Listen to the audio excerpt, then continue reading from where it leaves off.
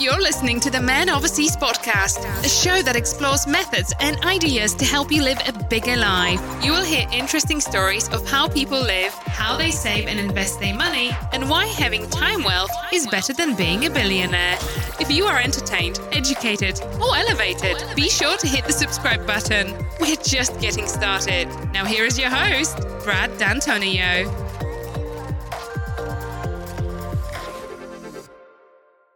Hello, beautiful listeners. I love the smell of March in the morning. My guest today is Benjamin Wall. He's originally from the UK, and he's even got the accent to prove it. On the episode, I ask him which ladies love his accent the most, because I figure as we strive for excellence in all that we do and aim to live our best lives, we're only going to get there by asking the important questions. Am I right? Is that an important question? Am I right? Did they say, am I right, in 1836? You ever wonder things like that? That's the sort of thing that bounces around my brain when I'm trying to fall asleep at night. When the wife is wondering if I'm thinking about the big boobs on aisle 18 at Costco that afternoon. And I don't know how Ben and I got to talking about this in the episode, but Ben has a keen insight on masculine, feminine roles in society. I'll give you a small example. He shares his view on why 50 Shades of Grey was such a popular book with women. And I gotta say, he's spot on. Which, of course, that conversation led us to a discussion on the ever-evolving roles of males and females in society today. If you're not tired of hearing that yet, because we've talked about it quite a bit here, especially these last few episodes. But it's important, and you 9-to-5ers a lot of times can't talk about it, at least not honestly. So hopefully you see it as two random dudes maybe doing you a favor. So Ben is quite candid about where he sees things headed in society, especially with the ubiquity of social media.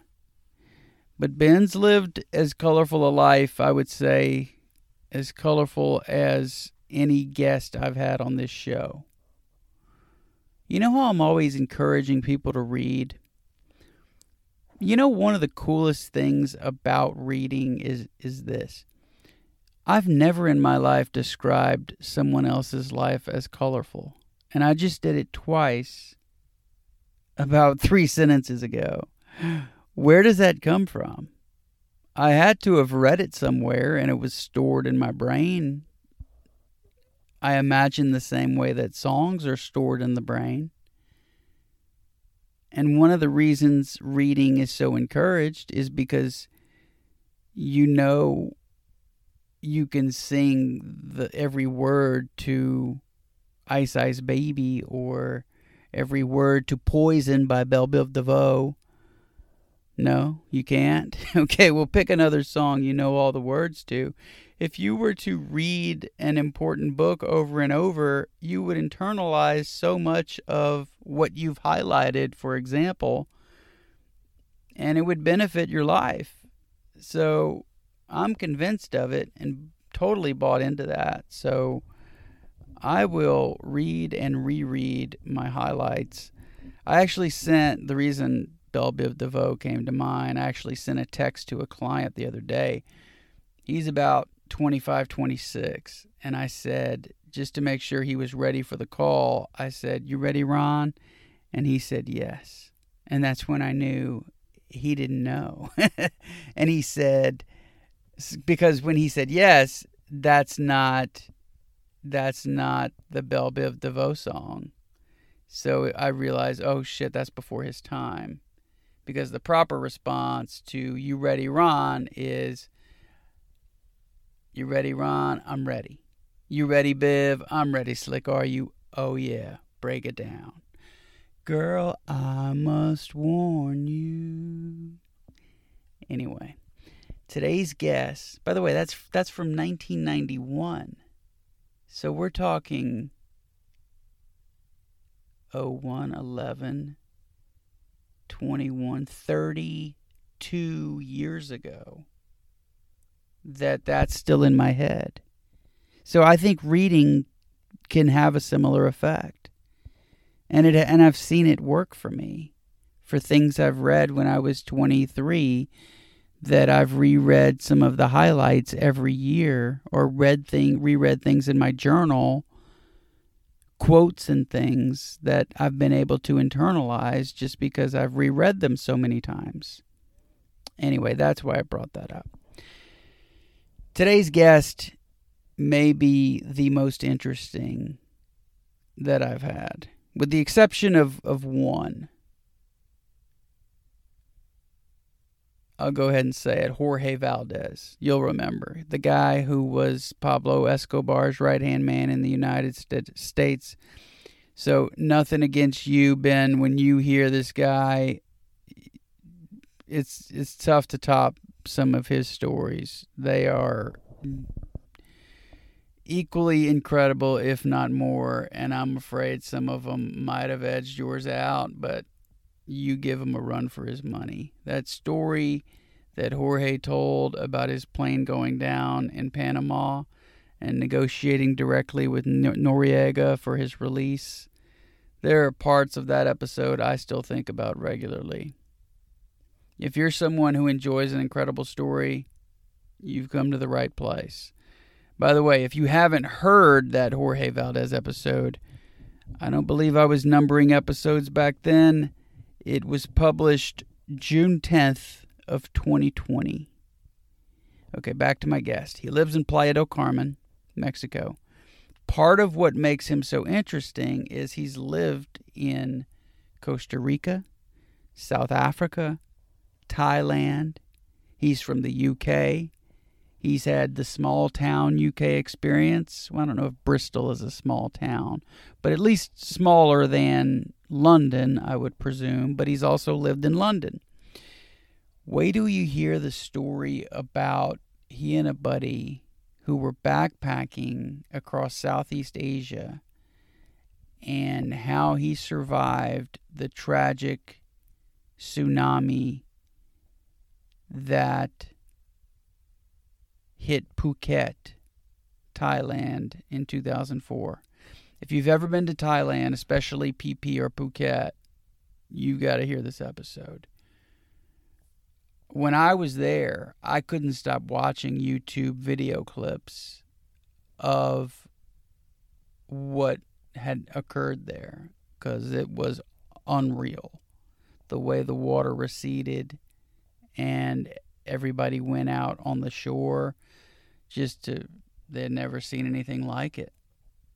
And I actually experienced something similar when I was there.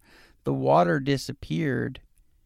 I mean, went out probably 400, 500 yards where I was staying. And I remember walking 100 yards out with the friend I went with. And how stupid was that? And that was at Phi Phi Islands. So, interesting to think about now. But you feel so bad for all those people. None of those people who were on the shore made it. There's no way. I mean, they were... that was a 30-foot tsunami, I believe.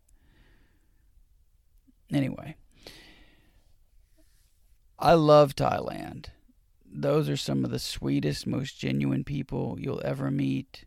Put it on your list if you've never been there. He and his buddy headed to Chiang Mai after the tsunami, and I love Chiang Mai. Hey, maybe there's a shirt I can buy next time I'm there that says I Heart Thailand. You think they have that shirt there? Do you think 500 years ago people said, you think?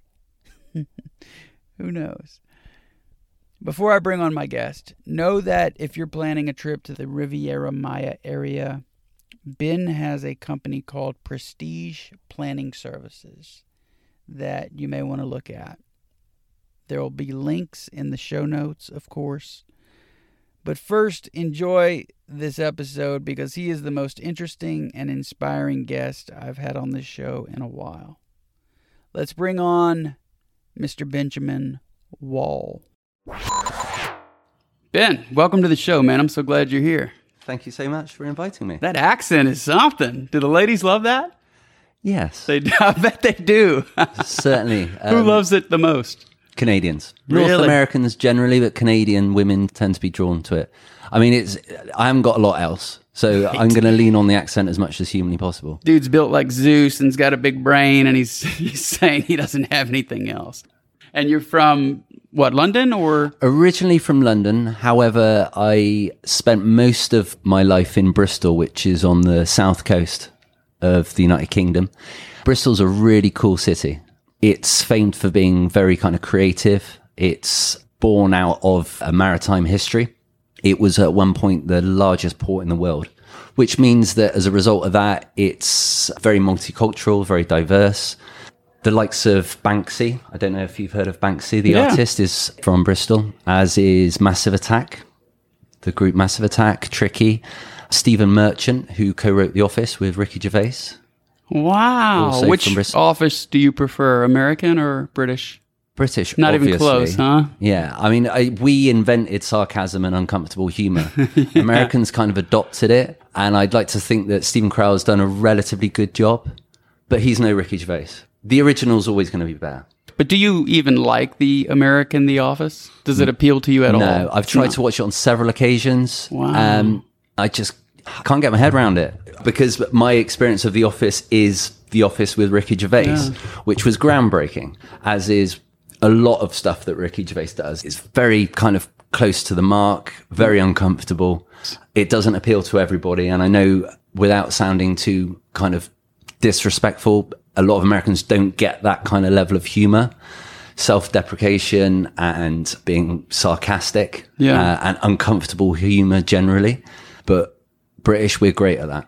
We're great at putting ourselves down, and we're very comfortable in doing so. I remember visiting Paris. I was visiting a buddy who's German, and I was walking across the street near the Moulin Rouge. I had to cross the street to get to him, and he couldn't stop laughing. And when I got to him, I said, "What are you laughing at?" And he said, "You are so American." And it was just the way that I walked. What was it about the characteristics of your walking that... Bravado, like my feet kind of point outward, my chest sticks out, my butt kind of comes out. And he says that nobody in Europe walks the way that I do. Do you think that that's then a representation of the American attitude, the culture? I guess. The analogy? I don't know. How does confidence translate to a walk? I have no idea. I mean, it's not a conscious thing. I am a confident fella, but I never think about that when I'm walking. I was always taught to walk with purpose, but that doesn't necessarily mean sticking your chest out Right. and your ass. I don't know what it was that you were looking for, or where you were within Paris at the time, but Near the Moulin Rouge. yeah. Oh, well, that says everything then, doesn't it? Does it? I don't know. That's just where he lived, I think, near there. Yeah, I believe it's important to have intention, walk with purpose. I was told by my father, walk into the room like you fucking own it. Now, that doesn't necessarily mean you have to be aggressive. I don't like the term alpha. I think that's overused. But as a male, I think it's very important to show a level of dominance and confidence in any situation. There are different gradations of alpha, right? Like I talked about yesterday, and I'm diminishing myself, but walking down the street and the girl's eyes are going to you and not me. But if I'm with my 5'6" buddy, the eyes are coming to me and not him. So just then start hanging around with someone that's Shorter vertically people. challenged, like a dwarf, for instance. That's all you need to do. See, we can't say dwarf anymore. Is Britain getting to the point where there are words that you can't say? Like you guys are huge on the C word. Are you referring to cunt? That's all you got. Every other word is that There's word. certain areas of Britain that is kind of, it's kind of used, it's not even a swear word.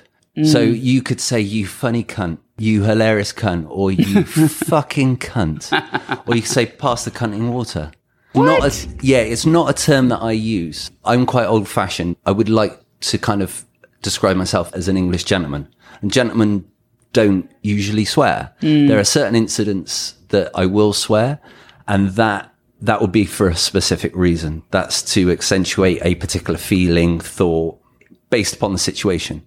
But there are certain areas of Britain that is literally every other word. It's just quite comfortably slid into a sentence. Whereas I know that Americans, it's still kind of quite shocking to hear the word. It's the worst word that you could use. And I think it is, because not only what it refers to. Nope, I take it back. The N word. You would never use that word. No, I would never use that word. Let's just clarify. I certainly do not use that word. But the C word, we have a very strange relationship with the C word. I don't know if we invented it, but we certainly own it. Yeah, we certainly own it. It's like you think it's so funny because I see it on my Facebook feed with my British friends, and I'm like, that's not funny at all. We call it dropping the C-bomb. And I've been at work before. I remember I was in a meeting about 9:30 in the morning, and a friend of mine used the word, and I was like, whoa, it's 9:30 in the morning. It's too early to be dropping the C-bomb. Do you know what I mean? I'm still on my second coffee. Do you know what I mean? You just need to chill out a little bit there.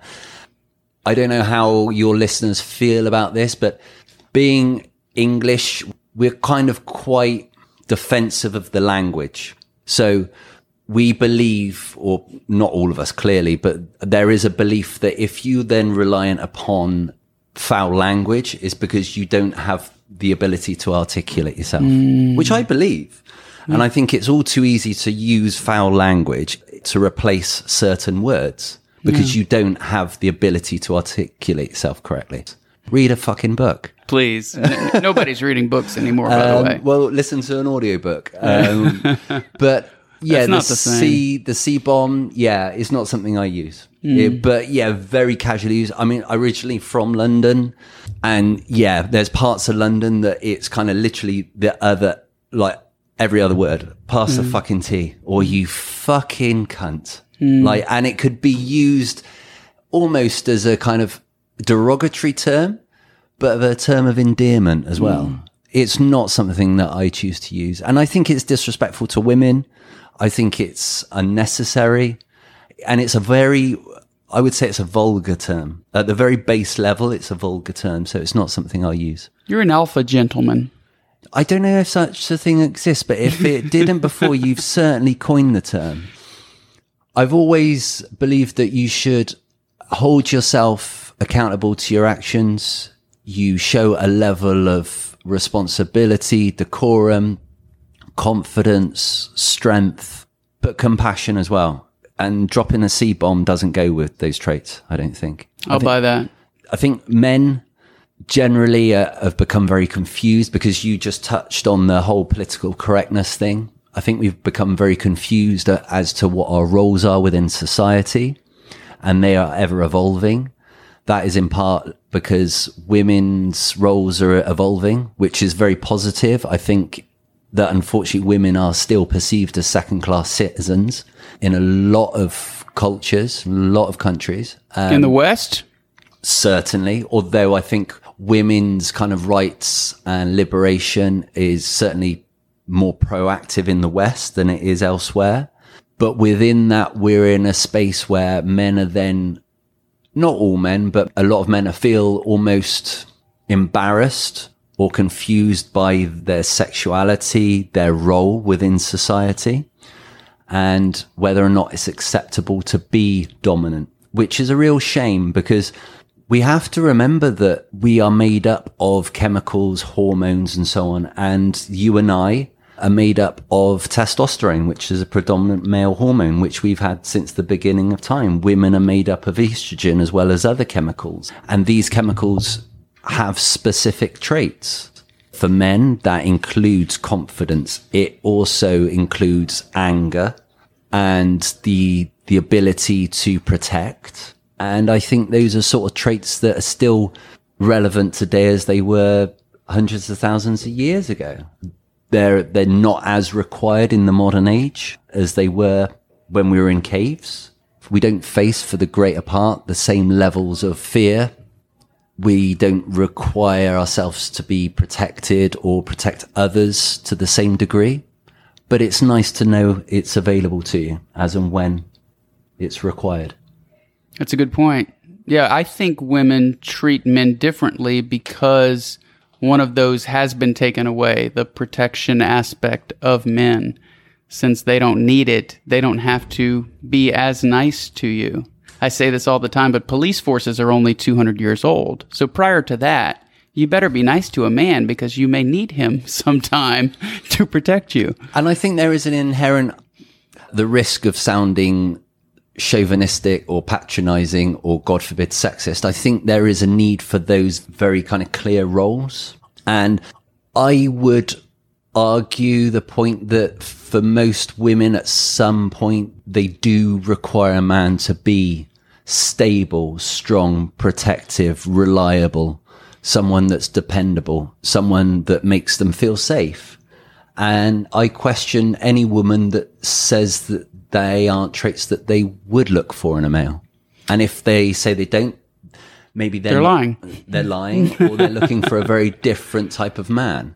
And I'm not suggesting these men that have bravado or they have that very old-fashioned machismo attitude towards relationships and women. I'm just simply saying that there are certain traits about being a man that you should be proud of.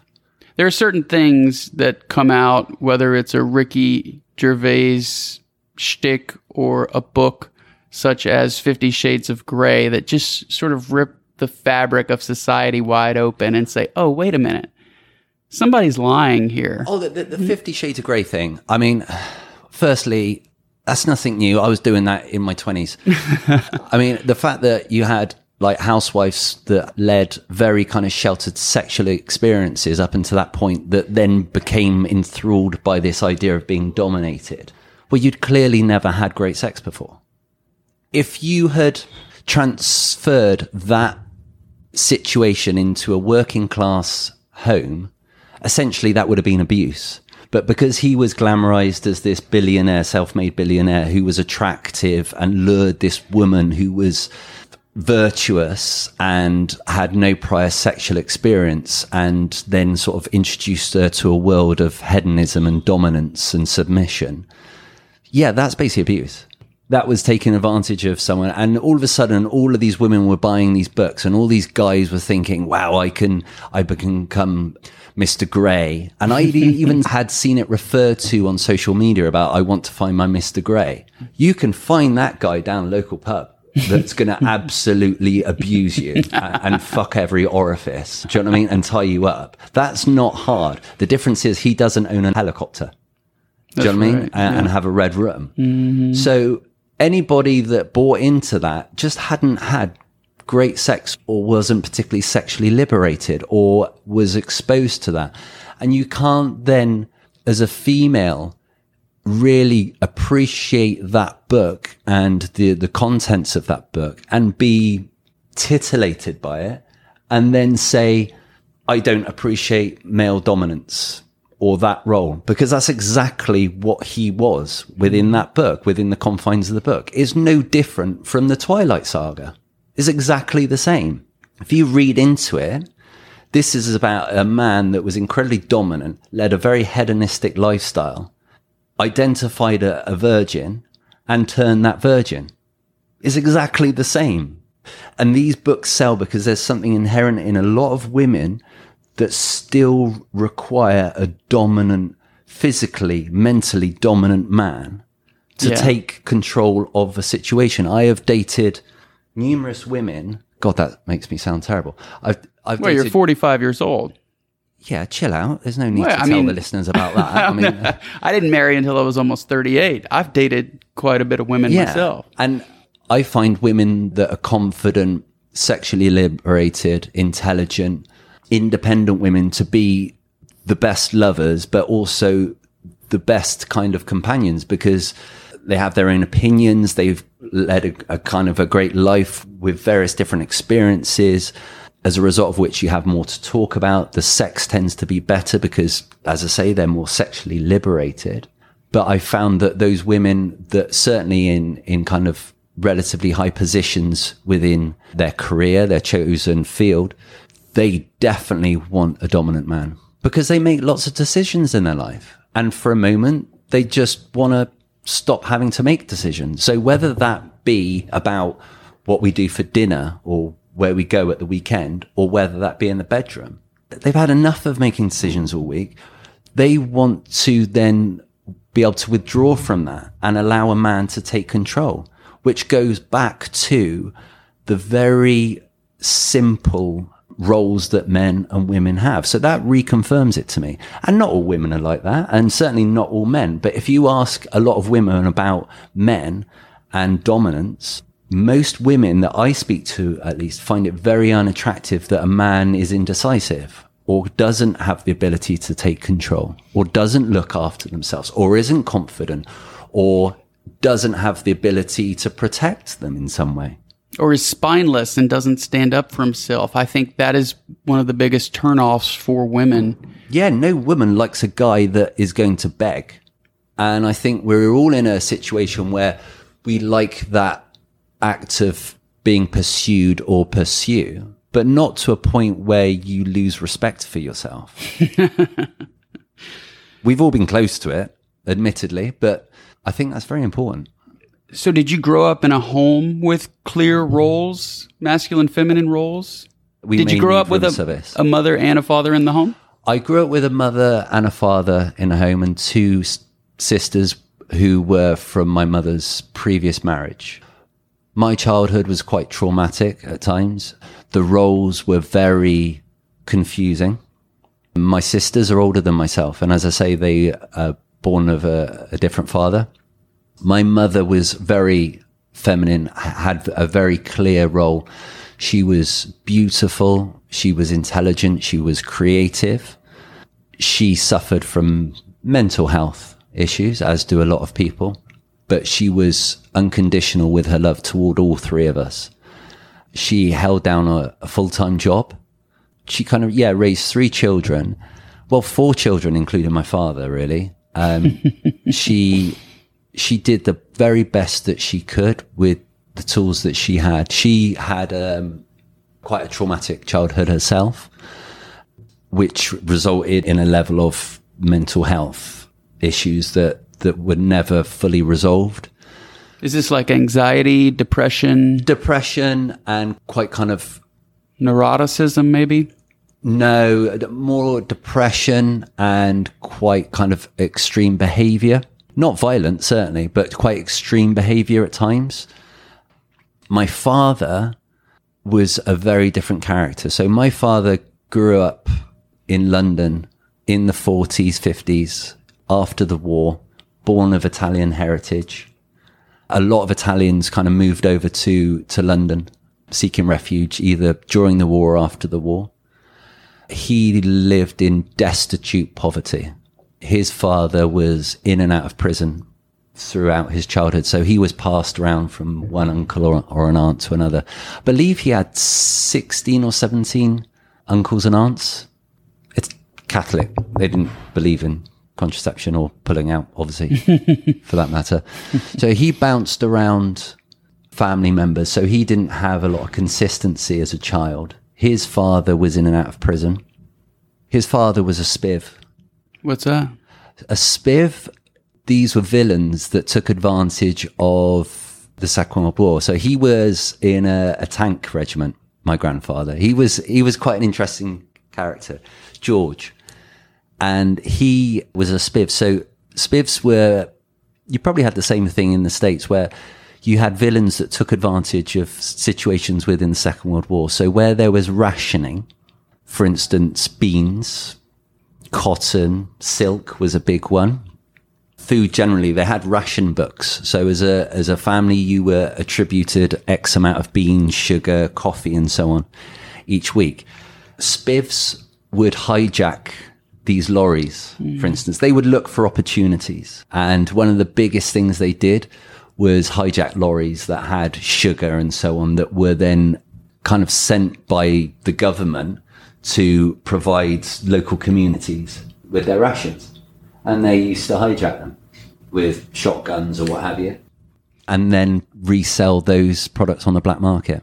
So he was in and out of prison. He came from a very kind of volatile background, as did my father. My father was a violent man, very colourful character. He was the person that really kind of provided me with the passion to travel. He travelled a lot during the 60s. he kind of followed that kind of road around sort of Turkey, then Lebanon, and all up through Afghanistan and so on. India. A lot of that, unfortunately, was also currying drugs, I believe, as well as taking vast quantities of. But yeah, opium, probably, right? Yeah, probably. I mean, Afghanistan, there's no other reason to go. No, there's probably still no reason to go to Afghanistan, the poppy to be honest. fields. Yeah. But yeah, he was quite an interesting character. He was colourful. He unfortunately instilled in me lots of contradictory kind of pieces of advice. He was violent. Toward whom? He could be violent toward me. He was very intimidating character. He could be very intense. You look intimidating. Do you realize that? I'm aware that I look intimidating. Yeah. I'm 6'1". I've got a shaved head.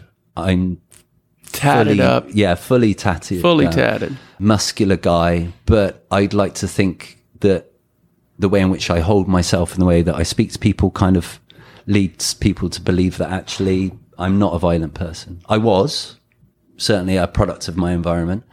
But yeah, my father instilled in me various different kind of morals and principles. You have to remember that in the 1960s, 1950s, 1960s in London, especially, there was this moral code whereby, how can I describe it? You're a gentleman.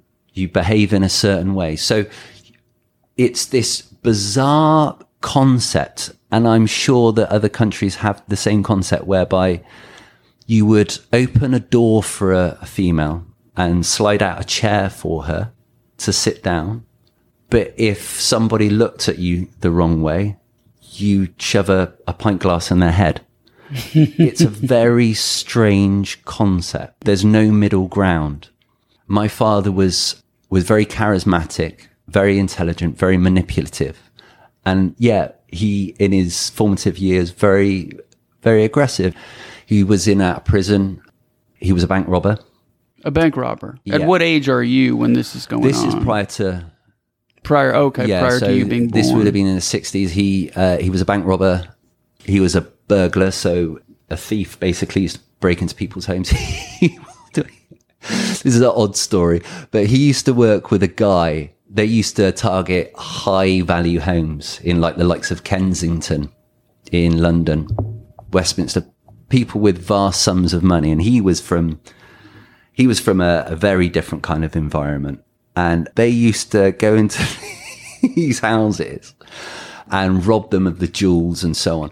But the guy that he used to do the robberies with used to get anxiety and would need a shit and would always end up shitting in the house. Which used to slow that process down slightly. So not only would the unfortunate individuals that own that property find that all of their jewelry had been looted, they'd find this massive turd somewhere in the house. I'd like to think it was in the toilet, but you never know. So yeah, he was quite an interesting character. Well, that was probably, like, we've heard that in Britain, they're a lot more jealous of success. So, like, if you drive a nice Jaguar or Mercedes-Benz, you're much more likely to get it keyed when it's just parked on the street in London than in New York City, for example. I couldn't comment on that. Really? I think by nature we're quite negative people. I think we don't value or promote success as we should. I certainly don't think we motivate one another as do other countries. I lived in Australia for a while, and one of the first things that I noticed was that people promote success. They support one another with that. We are quite a negative race. I don't know if that stoic stiff upper lip, I don't know if it's the weather that does it. But yeah, growing up in that kind of environment, there was certainly there was animosity for people that were born into wealth. My father instilled that in me, and I think that was really unhealthy. And he always had that, which is really unfortunate that you're intelligent and articulate, yet you have this innate kind of disdain for people that were born into money. And I grew up with that, and I believed that for the longest time. I'm sorry. It is different you do view people differently who are born into money versus those who made the money for themselves. Of course you do. Yeah. But someone had to have made that money initially. That's a good point. So my father, his behavior could be quite erratic, and he, on hindsight, I think suffered from bipolar. He would have really dark periods, and then he could be quite erratic with his behavior and have quite high highs. But very difficult to live with. There would be, as a result of that, had quite severe anxiety for a long time because I never knew what I was walking into. I didn't know, for instance, him coming home from work, I wasn't aware of what I was likely to find, how it was going to be received. What was work for him? So he was in and out of prison for quite a long period of time, and he became a probation officer. So he would then manage members of the public that had recently come out of prison and essentially kind of manage their living arrangements, their job, in the hope that they would then kind of become responsible members of society. And it was a job that I believe he was very passionate about. I think there was an element of him looking back on it that he probably still quite enjoyed the culture of being surrounded by crime. That never really left him. So he would still be, there were certain traits that he kind of presented even when I was a kid that were quite criminal, and I always felt that we were closest and we bonded over those kind of conversations more than anything else. He was very proud to tell me stories about his childhood, about his experiences, and that's really how we bonded. Whereas kids bond with their fathers usually over, for instance, soccer. He would regale me with stories of being in prison or being stabbed, or tell me some crazy story about a scrap in the East End of London.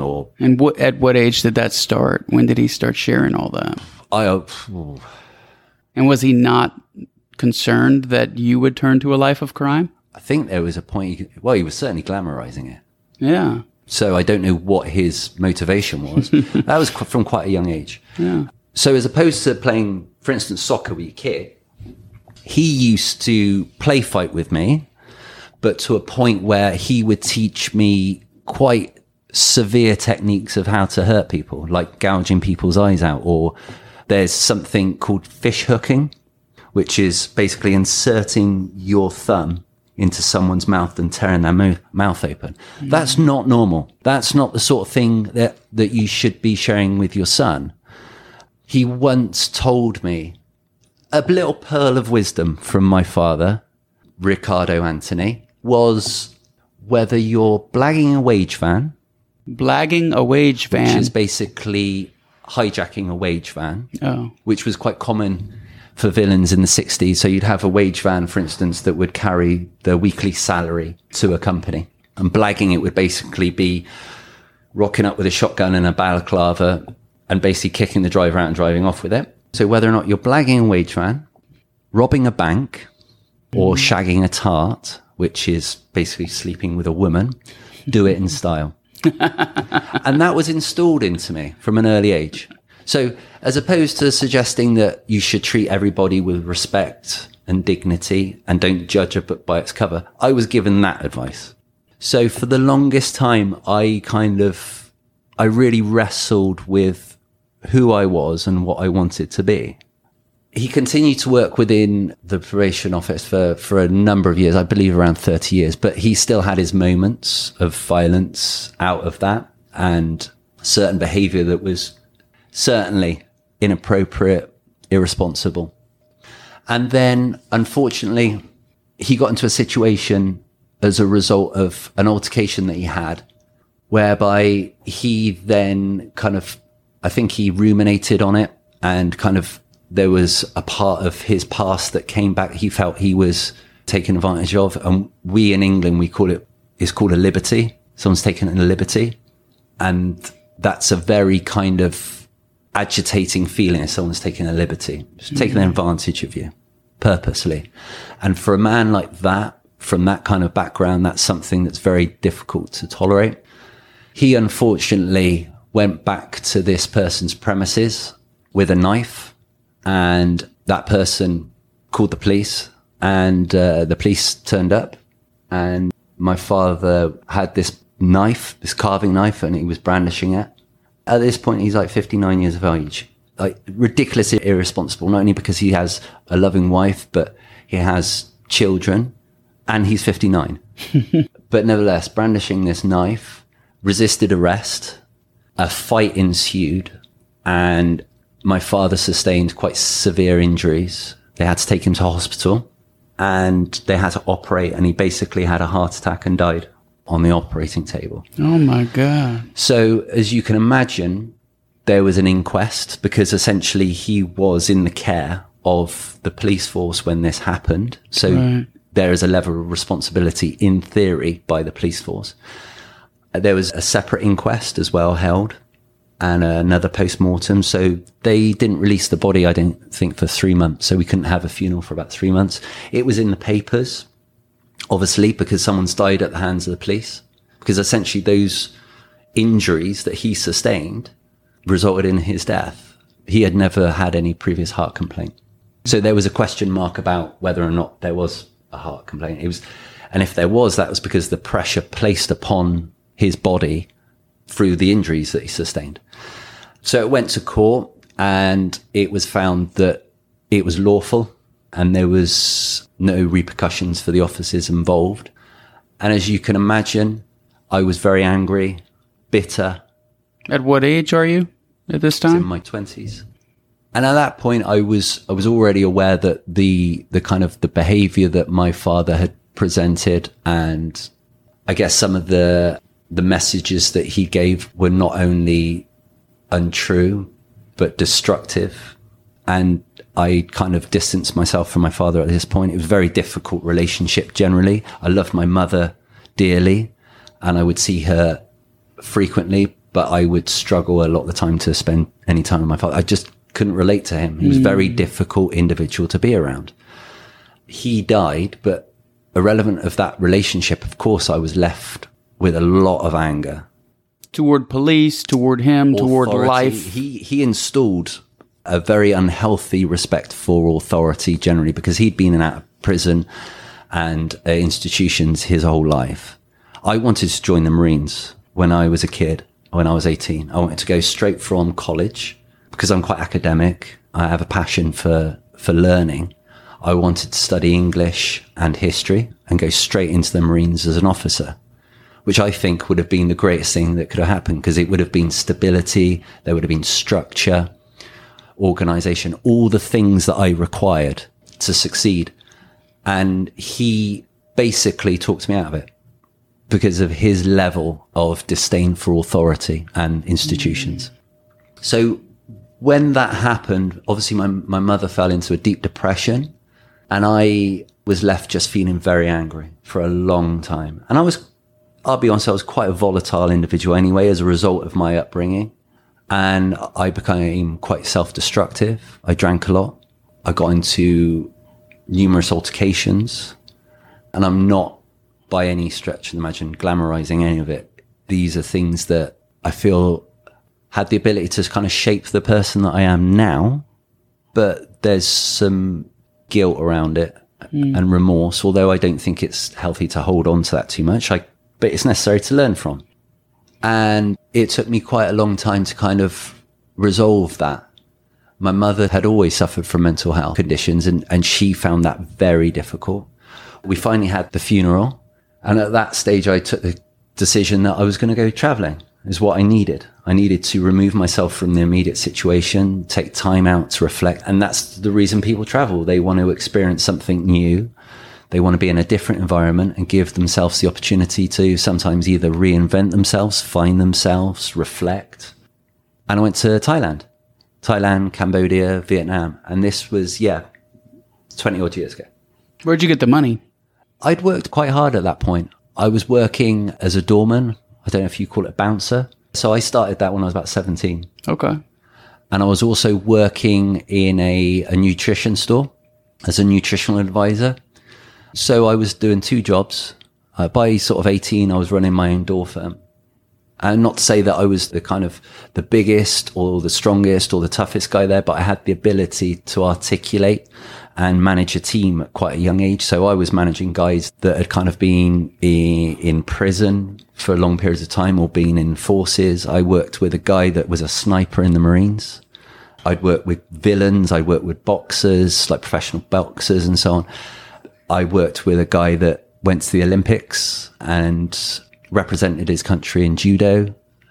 And all these guys were a lot older than me and a lot more capable than I was, but didn't necessarily have the ability to articulate themselves or manage certain situations without just going from 0 to 100. So I started doing that when I was about 17. So I was earning good money there, but I was working 4 or 5 nights a week. I was doing the day work as well. What kind of day work? It was managing a nutrition store. Oh, okay. So we sold whey protein, creatine, so on and so forth. I was, from a very young age, very passionate about fitness. My father was secretary of a boxing club. So from a very young age, I was introduced into boxing. Again, quite a violent sport. But what boxing does for a lot of people is provide some structure, stability, and an ability also to control or regulate your behavior. And there's some accountability. So it's something I think really helps a lot of young men and women. And I saw that benefit myself. So I went to Thailand and had a fantastic time. And which part? So we went to Bangkok. And when you say we, I was with a partner at the time.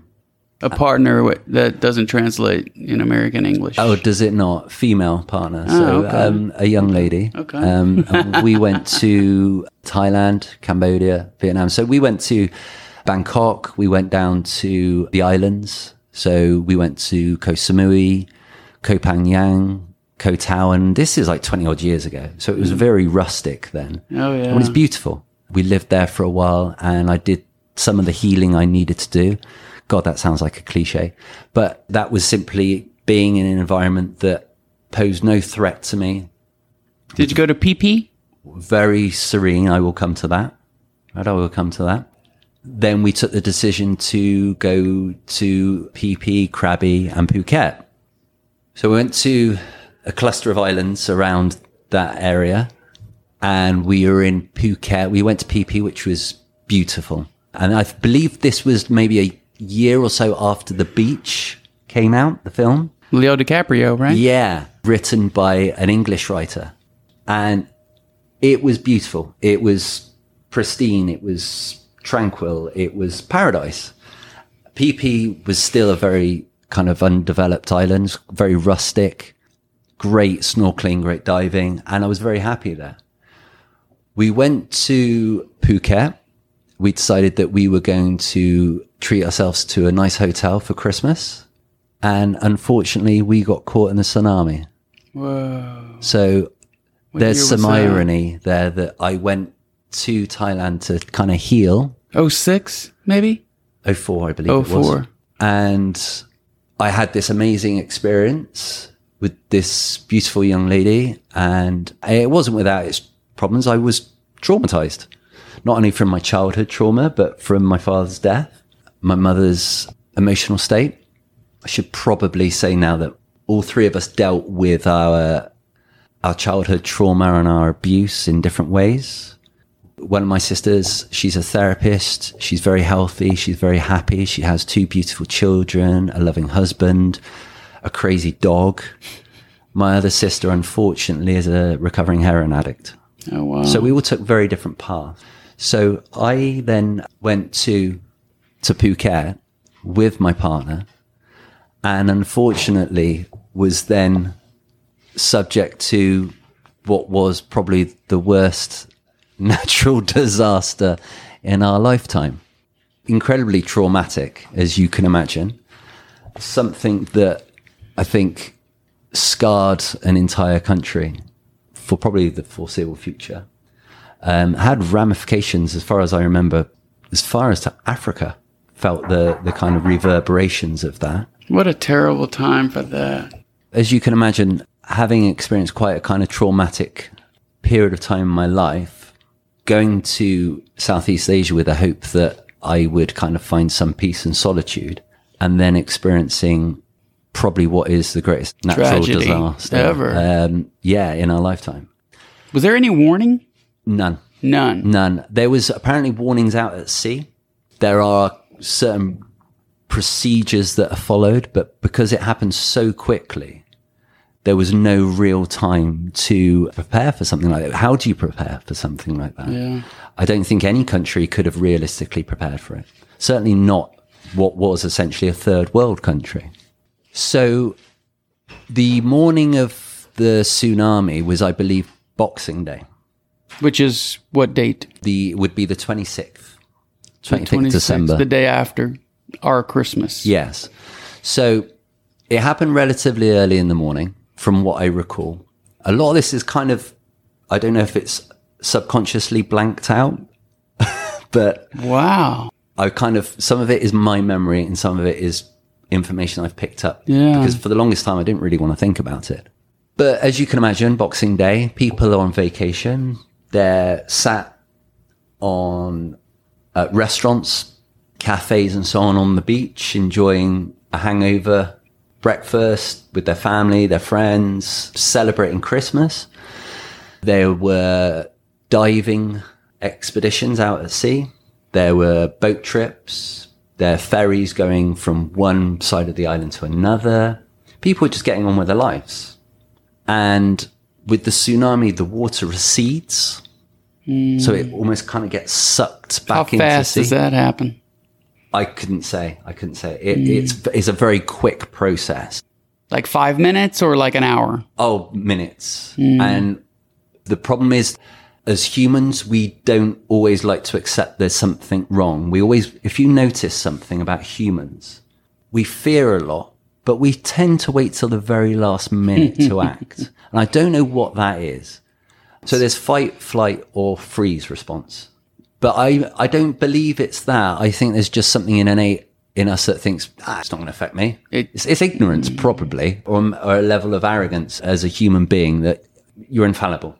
So people saw this kind of receding wave come, and a lot of people failed to do anything about it. They sat there having their coffee, eating their brunch. And then this wave it's like a snowball effect. It gets larger and larger and it picks up more and more momentum until the point it hits the shore. The point it hits the shore, it absolutely decimated everything in its path. And I'm talking shops, hotels, cars, practically anything that it was in its way. So if you were in, for instance, a 4 or 5 story condominium, if you were on the roof, you'd probably be okay. You unfortunately have to watch as this unfolded, but at that level, you'd be okay. The levels prior to that would be flooded. So you can imagine the level of devastation. Instant flooding, probably, right? Instant. There's no way to stop. The force is phenomenal. Wow. It kind of really makes you think about nature and just how powerful it is and how little control we have over everything. And that really is something that has stayed with me. We have very little control. There's things that we have the ability to control, certain variables, and then there's the wider stuff we've got no fucking control over. And that's something we certainly don't have any control over. And it absolutely decimated that area. And this is Phuket. Which part of Phuket are you? I've been to Phuket a few times. So we were in Patong, I believe. But obviously Phi Phi got hit because Phi Phi was basically, if you've been to Phi Phi, that you would remember that, I don't know what it looks like now, but it was very rustic and it was at sea level. Everything was at sea level. There was a mountain top, which I believe was like the safe point. But everything was at sea level, because that was the nature of the way it was built. And that, again, was just completely flattened. The mountain was flattened? No, the town itself. So the mountain that had that beautiful view of the bay, that was pretty much the only safe space. But there are certain individuals that are going to be able to act quickly when we talk about that fight-flight response. But for a lot of people, they're just simply unwilling to accept that this is serious, that this is going to happen, or they will freeze. People, I think, generally, they like to feel comfort. They like to feel that they're in a bubble. And I think certainly Westerners, we feel quite entitled. We're not exposed to too much danger, really.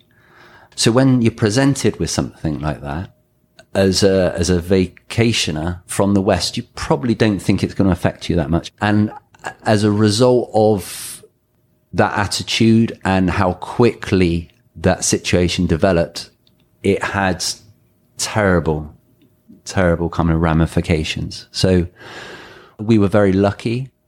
We managed to find a hotel and we stayed at the hotel. And I remember... Like you're running at this point, or? Yeah. And we were safe. But it was the aftermath that was more traumatic. Why were you so safe? Was it at an elevation? Yeah, we were at an elevation and we got into the town, like Phuket town, which was relatively safe. Now, from what I recall, Phuket town still has waterways within it. And there were boats just literally washed up onto the street. Wow. In the town. And we stayed at a hotel. We managed to find a hotel and we sat on the steps of the hotel in the evening, I think just kind of in shock and probably quite traumatized. I remember this image of just seeing people. It was like The Walking Wounded. It was like one of those images you see from like the Vietnam War or something, or World War II, and you see casualties. People were just in shock, walking around with just a pair of board shorts on because that's all they were wearing at 8 o'clock on a Boxing Day morning. That's all they have left. Didn't have a passport anymore. Didn't have a credit card. Didn't have a wallet. One flip-flop. No money. Nothing. No phone. No way of contacting loved ones to let them know that they're okay, or order a new passport, credit card, get money out from an ATM, any of those things. We just watched this unfold and it was surreal. I'll bet. It was like The Walking Dead. It was just really strange. Now, plus, thousands of people are lying in the water dead, there I'm were sure. people floating around. Cars were, like, if you went back onto the beach, there were cars that the water started to recede. Thai community was fantastic. And I think the international community were very quick to react because there's a lot of international tourists there. A big haven for Europeans, North Americans. So they acted very quickly. They had to. So the embassy very quickly kind of dispatched individuals out there.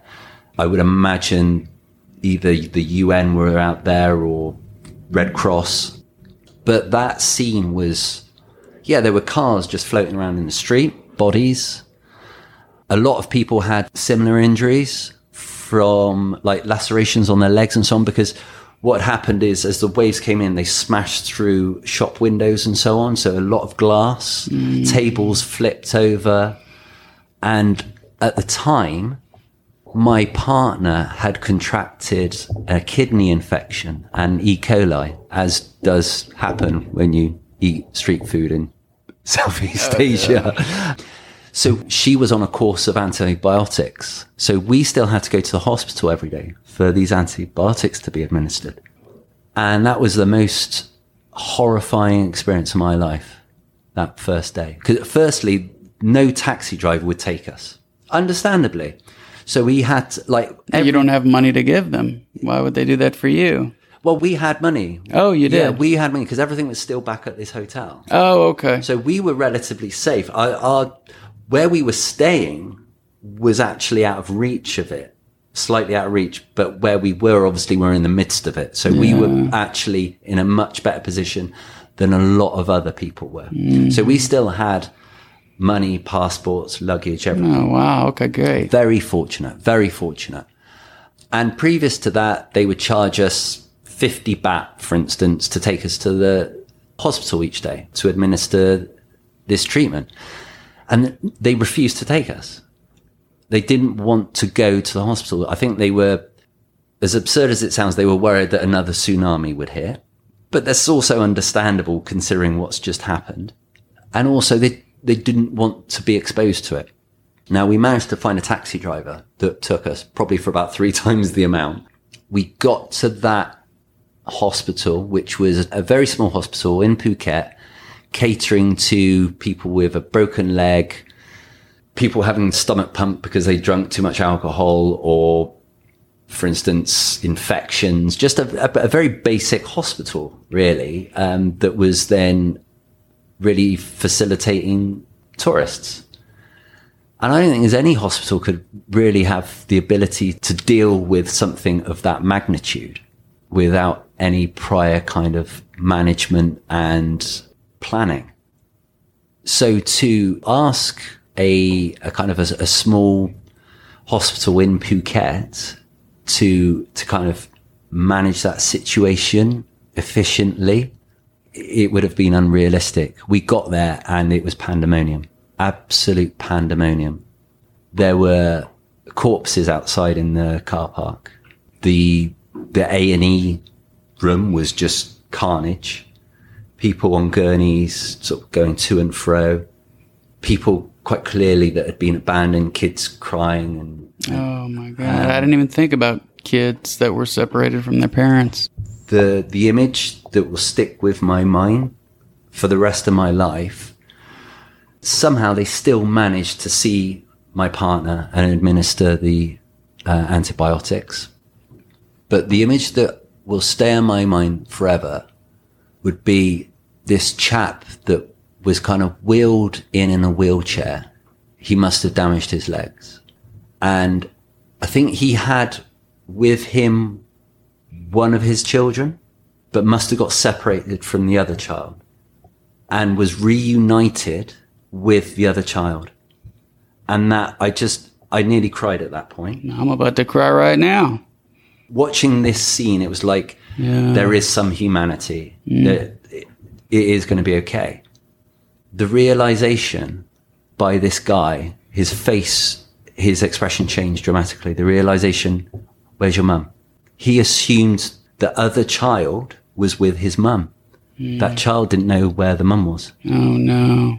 So he'd gone from this feeling of elation to having his family reunited, to then realizing that his wife was still missing. I don't know what the story, how that panned out. I don't know.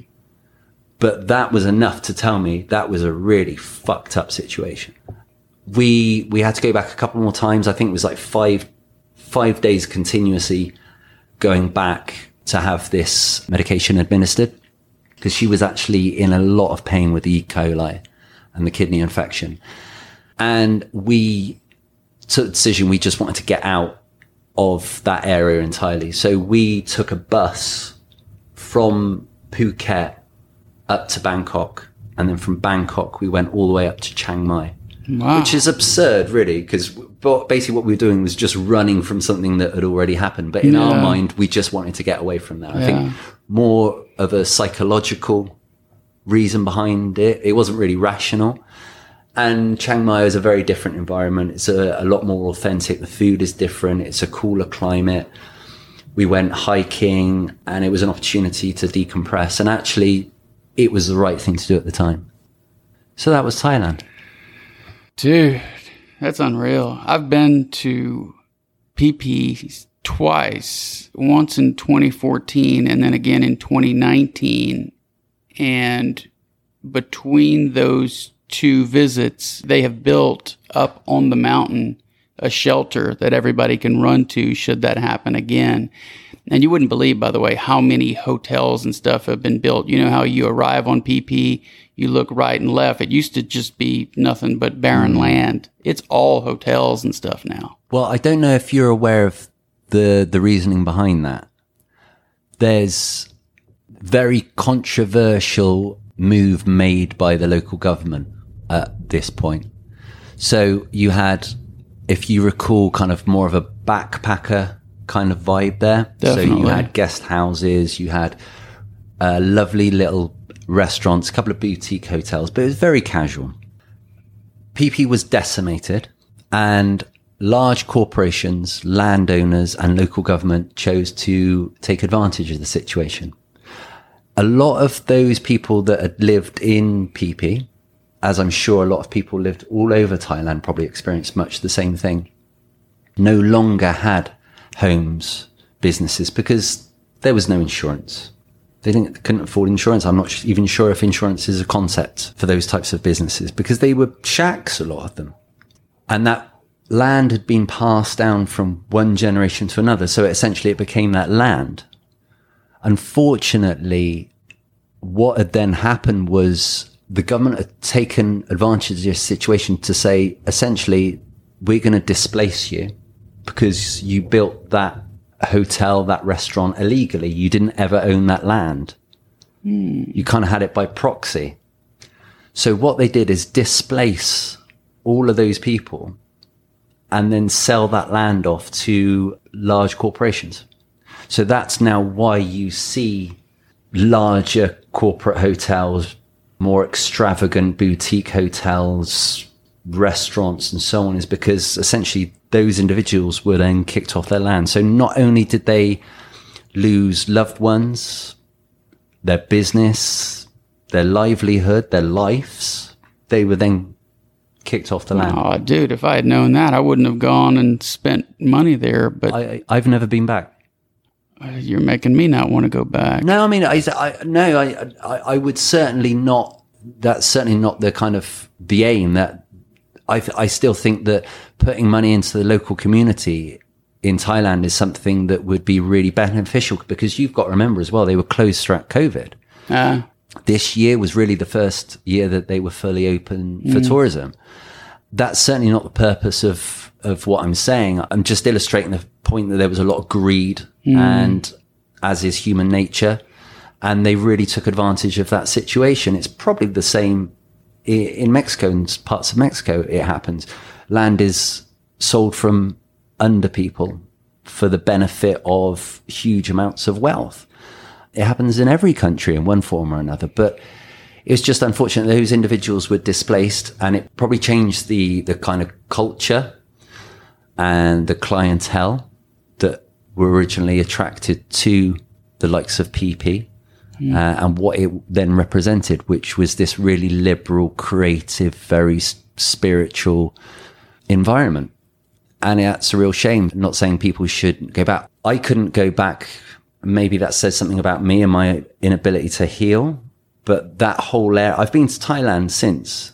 I went to Bangkok, flew into Bangkok, went to Samui, spent some time in Koh Phangan, went back to Koh Tao because I love it. Great diving, beautiful sunsets. But I think it says something that I chose not to travel to that side of Thailand. And I think that's because it's too emotive for me, and I'd have to be in a very strong place, and I'd probably want to do that with somebody that I cared about deeply to be able to experience something like that again. I couldn't go back to Phuket if I were you. There's no way. Yeah, I would question the reason that I would want to go back. Yeah. I had actually thought about going back to Thailand. I debated it last year as opposed to coming back to Mexico and making Thailand my home. But I think there's too much that's happened there. It's not to say that I wouldn't visit Thailand again as a holiday, what you guys call vacation, for some strange, absurd reason, considering it's the English language and I'm English. But the prospect of going back there, I would question really why I felt the need to do it. Closure? No. It was like 20 years ago. I don't need that closure. Yeah. And I've accepted it as I have past trauma. Why would I want to revisit it and go back into an environment that looks entirely different, has a completely different vibe? What would my intention be? So I've chosen not to do it. That's not to say other people shouldn't, because it is a beautiful country. The food is amazing. Thai street food rivals Mexican street food, which I would say is the best two street foods in the world. Yeah. The culture, because they're Buddhist, it's more like a philosophy, which is really present when you interact with people. People are kind, they're compassionate by nature.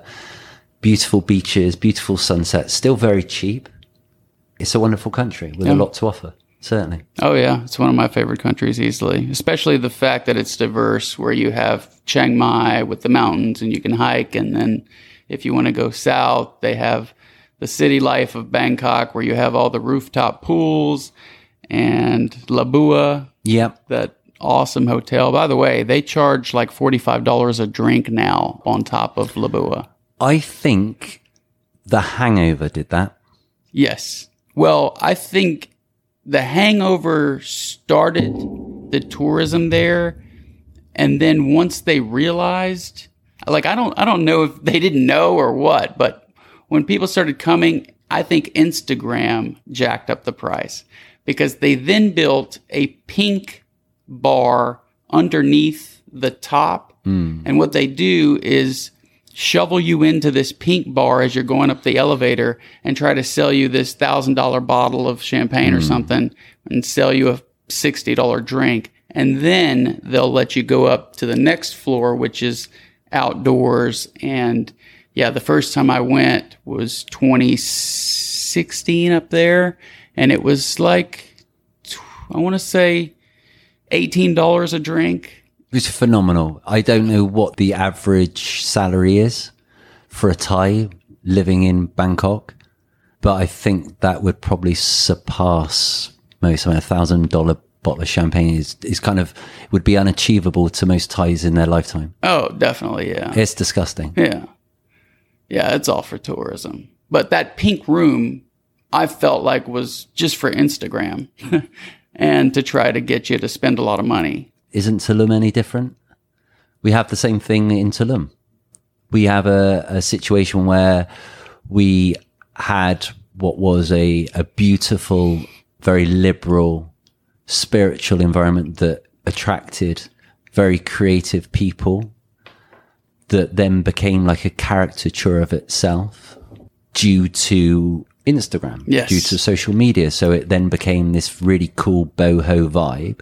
And not to say that it's not beautiful, and there's some amazing architecture and amazing hotels there and restaurants, but you're essentially being sold a dream, an image, and it's very pretentious. Oh, yeah. And I think that's a real shame. I went there about 12 years ago, and I went back quite recently, and I was just astounded by the cost, the cliche, the irony that you go somewhere, everyone's trying to be independent and look different, and they all end up looking the same. There's some irony in that.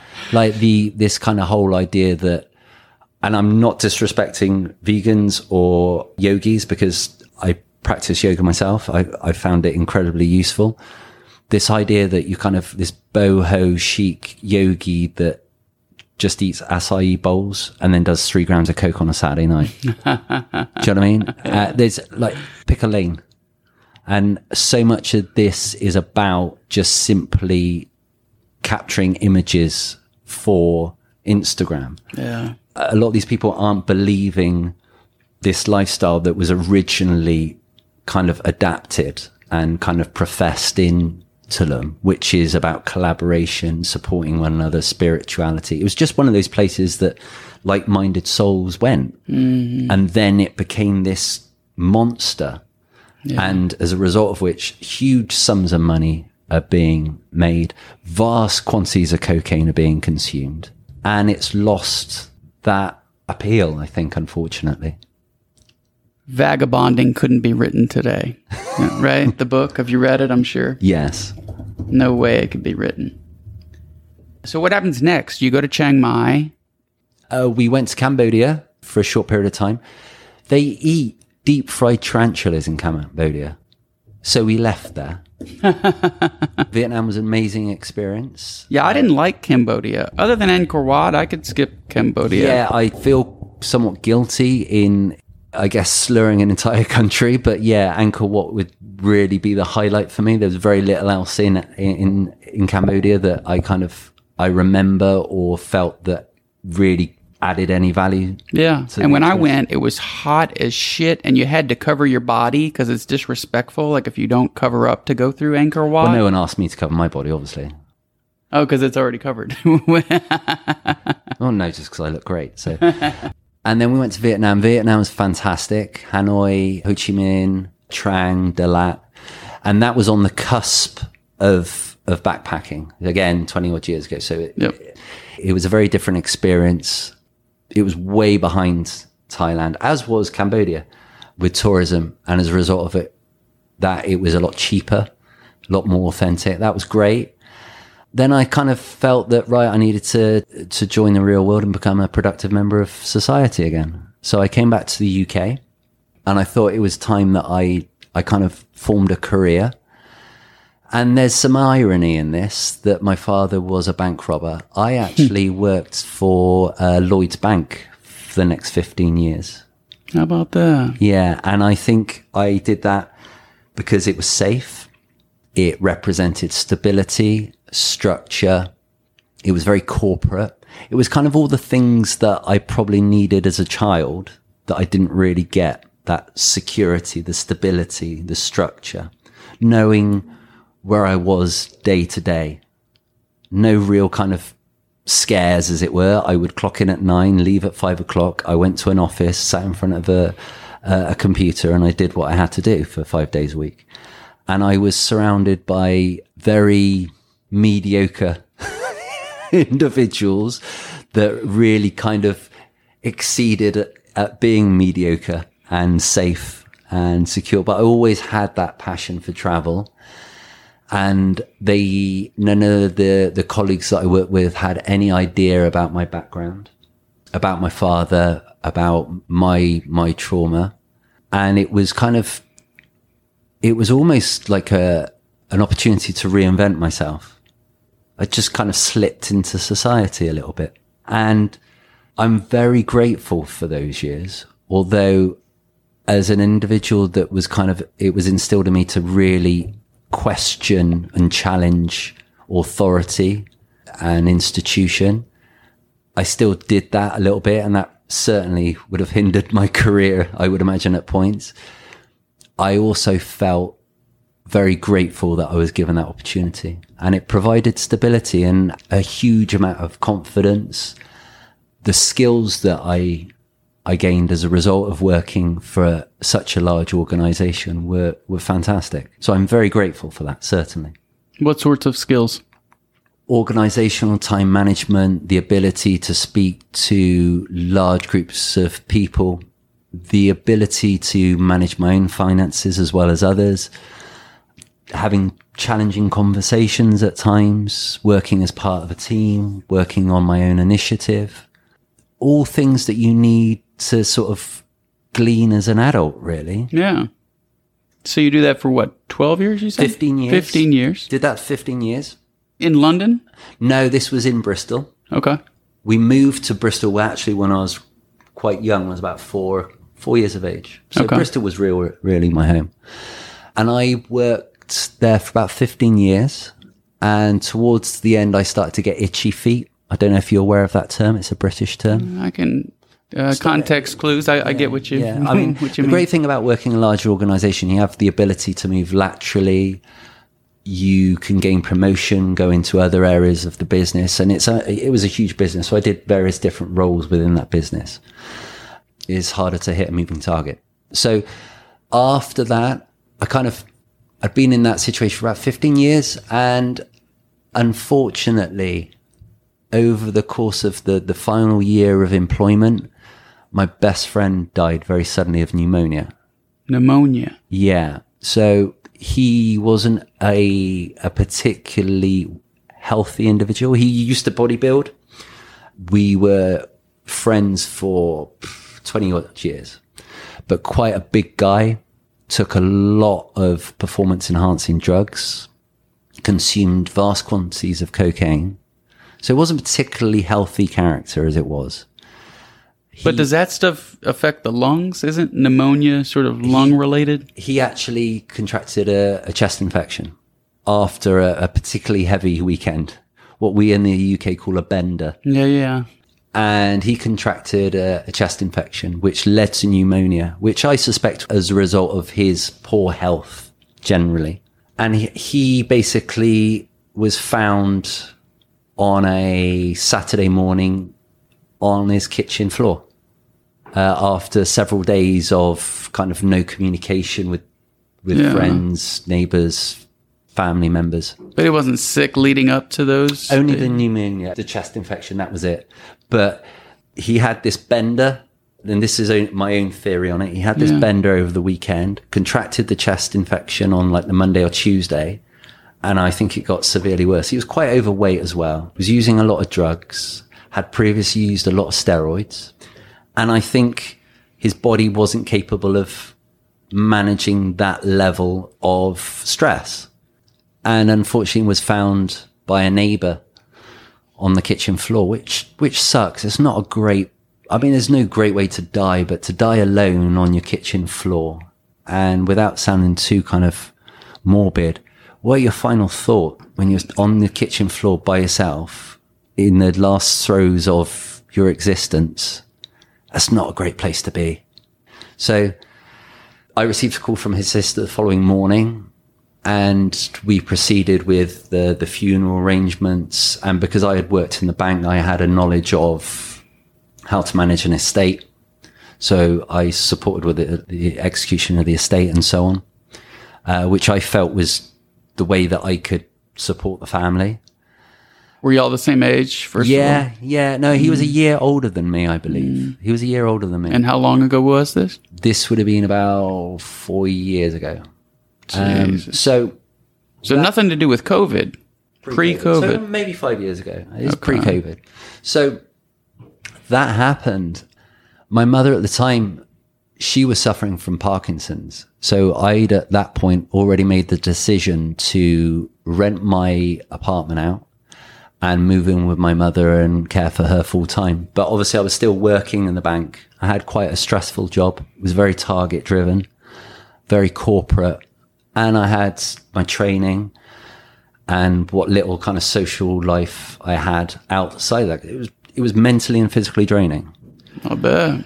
So I would prepare my mum in the morning and then come home, would cook in the evening.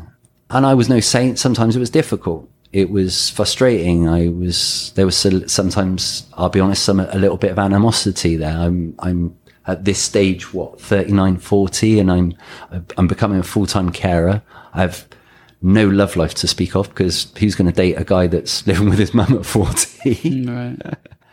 I was working a job that at this point really added no value to my life. It was well paid, certainly, but it didn't add any value. It wasn't fulfilling, which is something we should all strive for. And my mother had complained of a stomach upset, quite severe pain in her stomach. Now, I didn't know this at the time, but Parkinson's starts to deteriorate your internal organs. Basically, what she was experiencing was her internal organs breaking down. So we had no prior knowledge of this. This just happened one morning. I called the ambulance. She was in a lot of pain, and she was the type of typical British person of that generation that was very stoic, that didn't like to make a fuss. So I knew that she was in pain and asked me to call an ambulance at that time. She wanted to see a doctor, that I knew it was quite serious. So I called the ambulance. They couldn't identify what the problem was. So we got her into hospital directly. And I was told by the doctor within an hour of being there that it was kind of critical, and basically her internal organs were breaking down. And at that point, they weren't sure whether or not she was going to make it. And this was quite a lot of information to kind of take in at this point.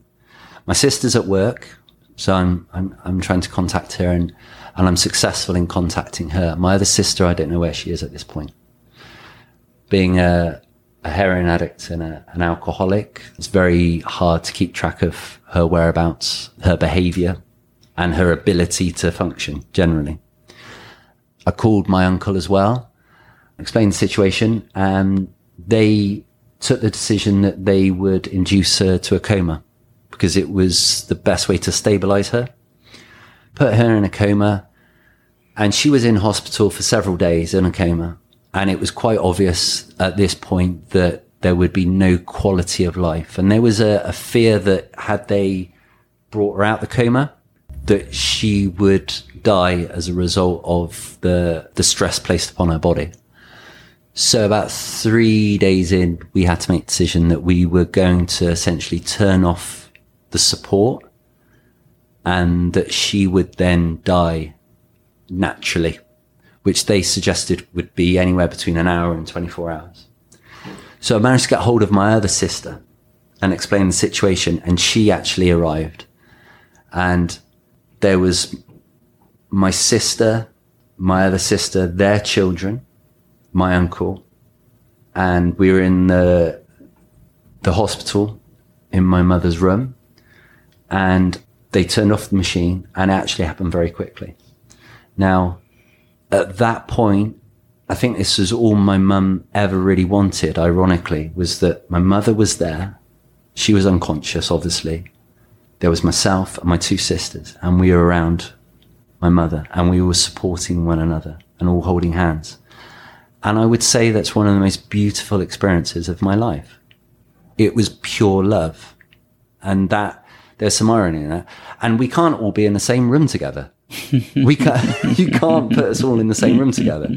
It'd be like World War III. Yeah. But in that moment, all that really mattered was the love for that individual and those people coming together to support one another. And there was something very beautiful in that. Yeah. And she passed. Wow. And that's 4 years ago. Yeah. So obviously that was a very difficult situation. That was a very difficult 6 months, really. Experiencing loss of my best friend and then my mother.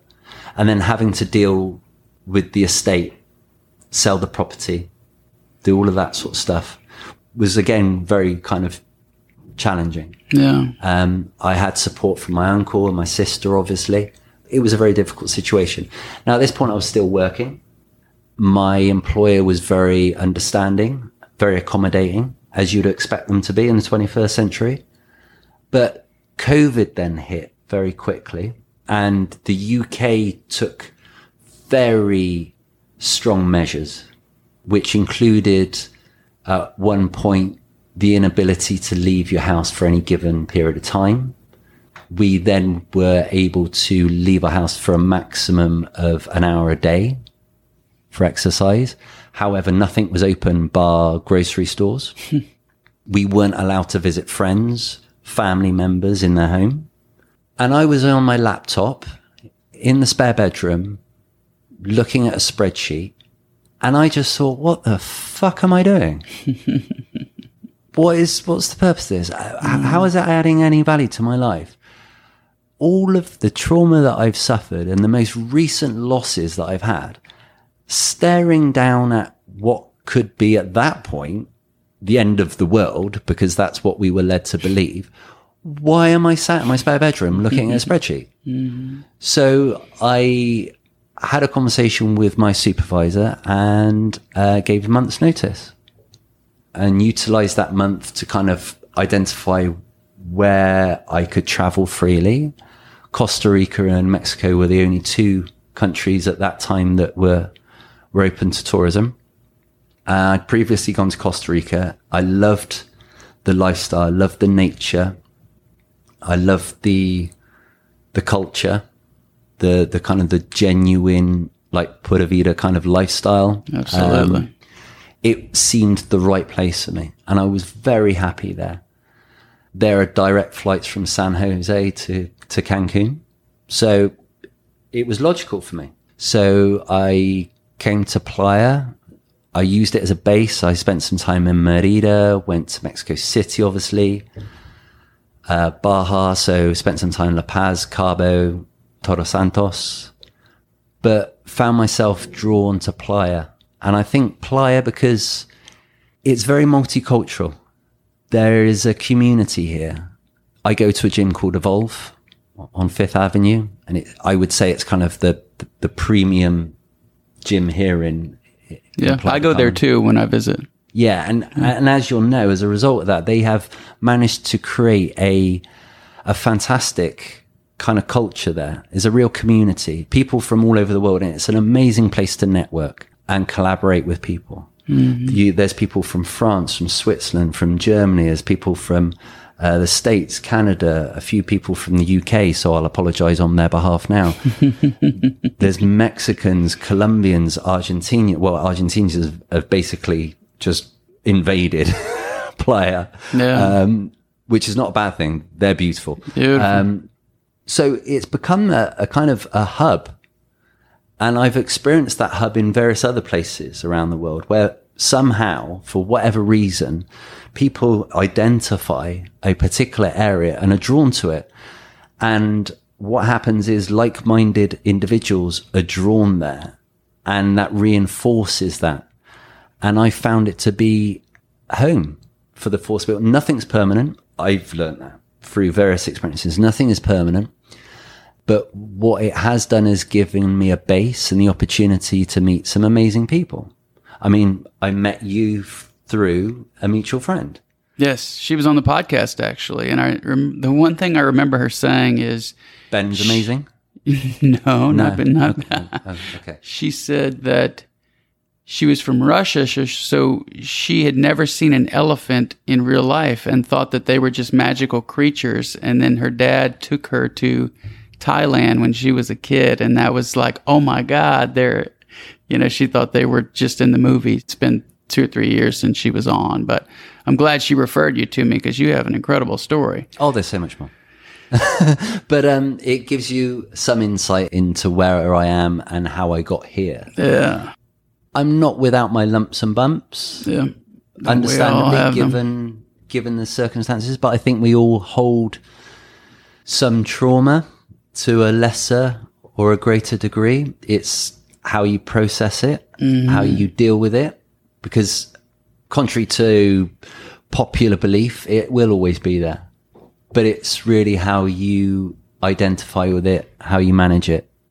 Yeah, I have difficult points. I think everyone does.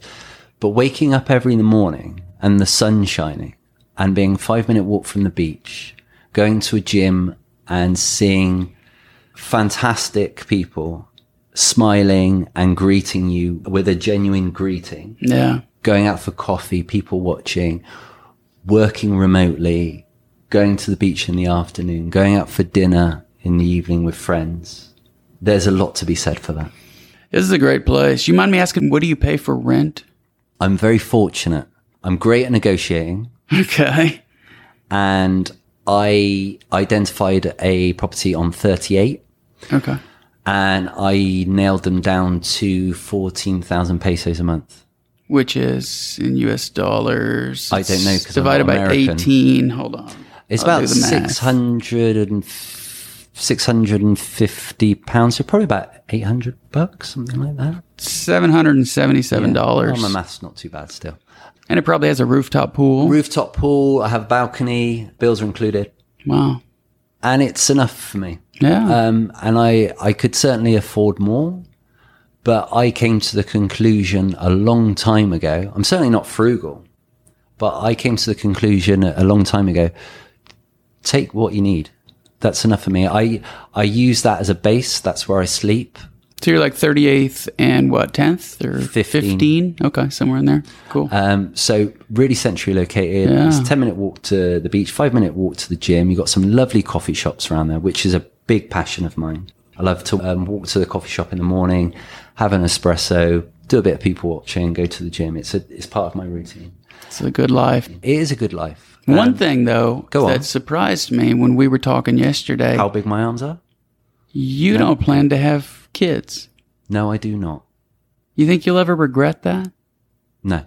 Never. No, I have fleeting moments of regret that last all about 2 seconds. Well, let me tell you why I ask, because earlier you mentioned we have hormones in us for thousands of years. So you're talking about an unbroken chain of humans that have led to you for thousands of years. And then you're going to stop that. You're going to say, oh, no, it's going to stop with me. Yes. Which is a shame considering my genes. I agree. Yeah, I am the Ubermensch. Anyone that knows Nietzsche. If you don't, look it up. The wrong people are reproducing. We need you, bro. I think it's just, generally speaking, there's too many people reproducing at the moment. I think it's unnecessary. But to answer your question, there are several reasons. Firstly, I've always been incredibly passionate about fitness. I've always had a passion for travel, and a career was always very important to me because I'm certainly not materialistic or money orientated, but money is a tool. It allows you to do the things that you want to do. And leading that lifestyle doesn't fit with having children. There's a huge amount of responsibility and more than I'm willing to take. And ideally, it would also mean having a long-term partner. Again, there's very few long-term partners that would be prepared to live the kind of lifestyle that I live or aspire to. I've been told that I would be a good father. And I think in the future, if the kind of the situation arose, I would love to mentor. And I look at kids with their father, sometimes playing on the sand, for instance, at the beach. And I kind of smile to myself and think, wow, that's an amazing experience, because I didn't have that experience. I didn't have that kind of connection. I think that's an amazing experience. And then I hear them cry and I think, fuck no, I don't want that in my life. Do you know, I don't want a screaming child. I want to be able to go to the gym when I want to go to gym. I want to be able to go out for dinner with friends when I want. If I want to, I can take a taxi today to Cancun Airport and be in Medellin by the afternoon. I can't do that with a child. Well, I could, but it would be highly irresponsible to leave a child by themselves. Yeah. I'm not suggesting I wouldn't do it, but... Okay, but let me ask you this. Go on. How many kids will you want when you're 73? None. Have you thought about that, though? What would be the benefit of having children at 73? Irrelevant of their age. What's the benefit? What would be probably grandchildren and getting together and having moments like you described earlier. You could create that. Could you not create that with friends? Yes, but I tend to think a lot. So many people opt for the life of career and children that you lose a lot of friends. And it takes a lot of hard work to initiate getting together. And sometimes you just give up. You know, it's like, man, it's just too tough. Give up on what? Give up on trying to maintain the friendship because they're so busy. And what ends up happening is they become friends. Why are they busy? Because they have children. Exactly. So if you took the children out of the equation, I'm not suggesting that everyone do this. Right. Then you would be left with time available to yourself to spend time with people that add value to your life. Yeah. That you can contribute to, support, have interesting and insightful conversations with, new experiences with, adventures. I don't believe, coming from a childhood that I came from, I don't believe that family is everything. And I'm sorry, because a lot of people will disagree with that. I don't either. I don't believe family is everything. And I see it on social media all the time. Family is everything. And I agree with you. Thank you. I don't believe that you can gain everything that you require from one person or even one group of people. Human beings are incredibly complex creatures, and you start throwing into the equation various different experiences you've had as a child, as an adult, as you will continue to have as you progress through this life. You realize you can't gain everything from one person or one group. And it certainly shouldn't be by default just people that share the same blood as you. I think that is such an antiquated theory. This whole thing about bloodlines and family is everything. You put a family in a room together at Christmas. I don't know how many of those families are actually enjoying themselves. That's a good point. And they stress themselves out. And yeah, it's usually a miserable experience. That's a good point. Because what you're doing is forcibly asking people to sit together and have planned fun in a controlled environment. Now, what I would rather do is spend my life collecting experiences, having deep connections with people, and identifying the types of people that I want to spend my time with, that I can learn from, that people can learn from me. And if that means at Christmas Day here in Playa or wherever I choose to be, I then have brunch or lunch or go to the beach with various different individuals, because I choose for those individuals to be close friends and people that resonate with me and add value to my life. That's way more important than being thrown together in a room with people that you've got years of history with, not always good, and being obliged to have this kind of ceremonial lunch at Christmas, which I think it's just antiquated. It's ridiculous. Now, I'm sure there are people that disagree and have amazing experiences with their families, and I think that's amazing. That I don't know, that somehow gives me hope, and it kind of reignites my belief that there is happiness within families. But that's not my experience. So I took the decision a long time ago to be self-sufficient, to be resilient and depend upon myself, and value deep connections with several individuals. I don't feel the need to have lots of friends. I'm very friendly, and certainly I will always show interest and compassion to others. But actually, the people that really matter in my life probably count on one hand, because they're the ones that are dependable. They're the ones that I believe are reliable. They're the ones that add value to my life. Would they do for you what you did for your mom? I don't know, but would necessarily one of your family members do that? You don't know until that point, do you?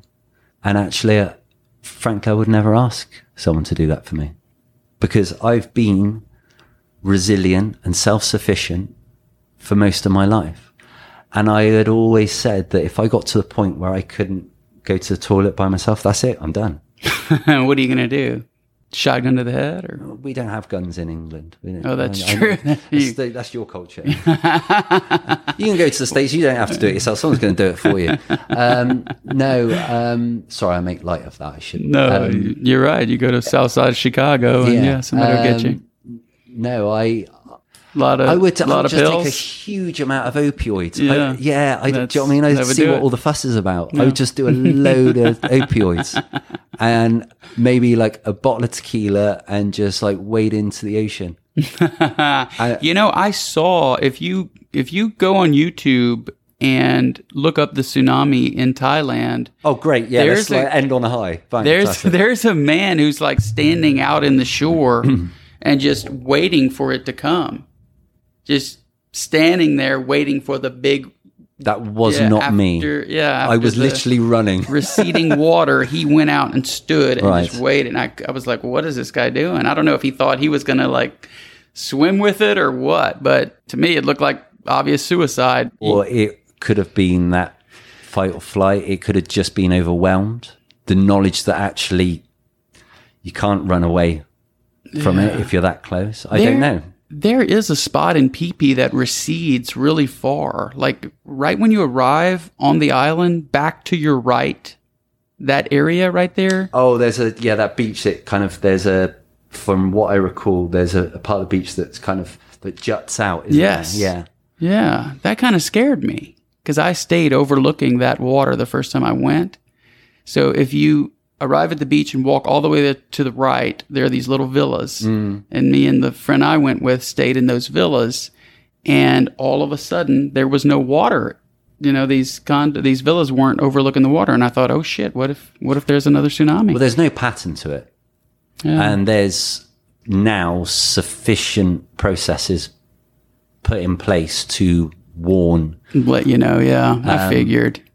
So, as I mentioned before, we'd gone to Chiang Mai, and that was really quite irrational thinking because it's not necessarily is a tsunami going to hit the same place twice. I don't know enough about the science behind it. It could be that tectonic plates mean that certain areas get hit more than others. I do not know. But I think the likelihood of it happening again to that degree is quite unlikely. I think we're more likely to be subject to nuclear fallout, really, given current events. What do you make of current events? I'm going to be really honest with you now. Please. And I'm going to sound really ignorant.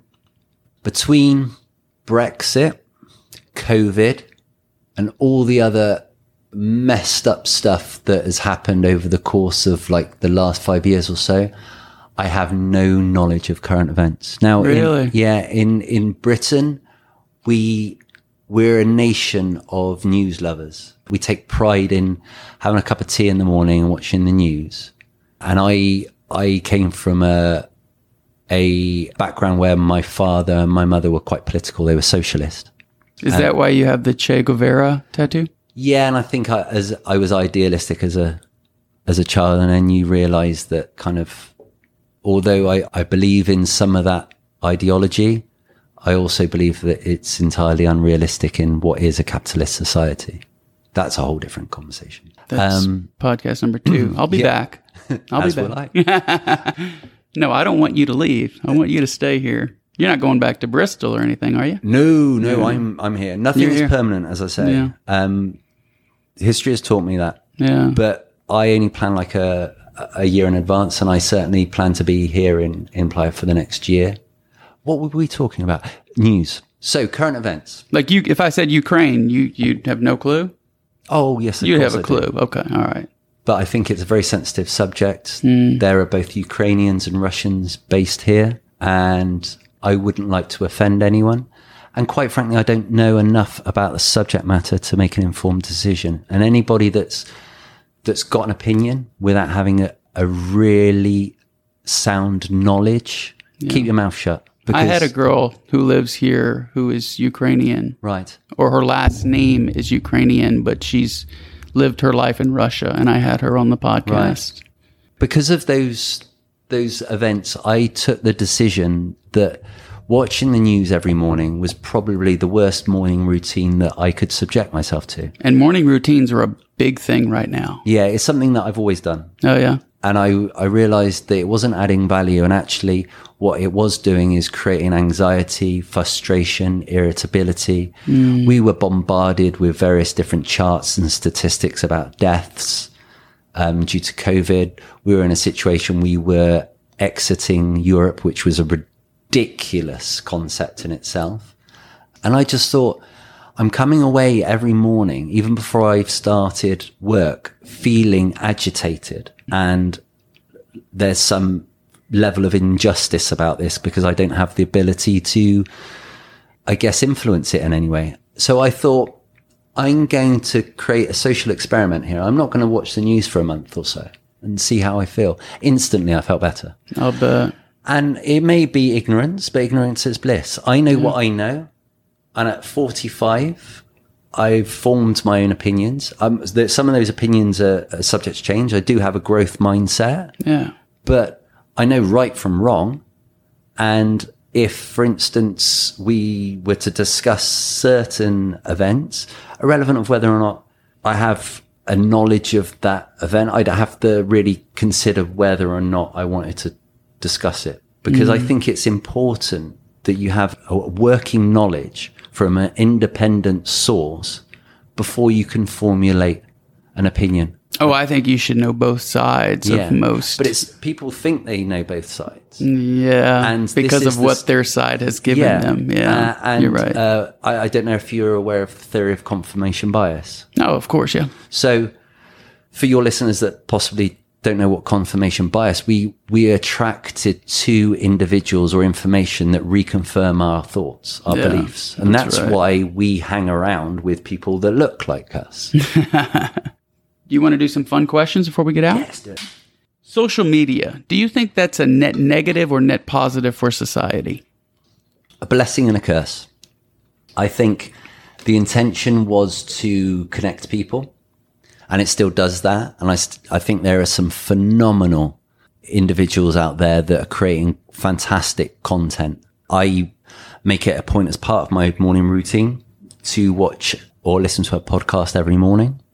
And whether that be Huberman Labs, Rich Roll, Tim Ferriss, but it has to add value to my life. Watching innate TikTok videos or people just constantly taking selfies. Yeah, you've got to curate your online life. Demonstrating their extreme political beliefs, provoking people just for clickbait, all of that sort of stuff, I think is incredibly negative. I also think that it's being abused and it's going to probably be the beginning of the end of society. I think there's a huge amount of pressure on people, especially young people, to conform. And we live in a society now that everything's perfect and we require instantaneous gratification. And there's a genuine belief by a certain generation now that that's obtainable and that's acceptable.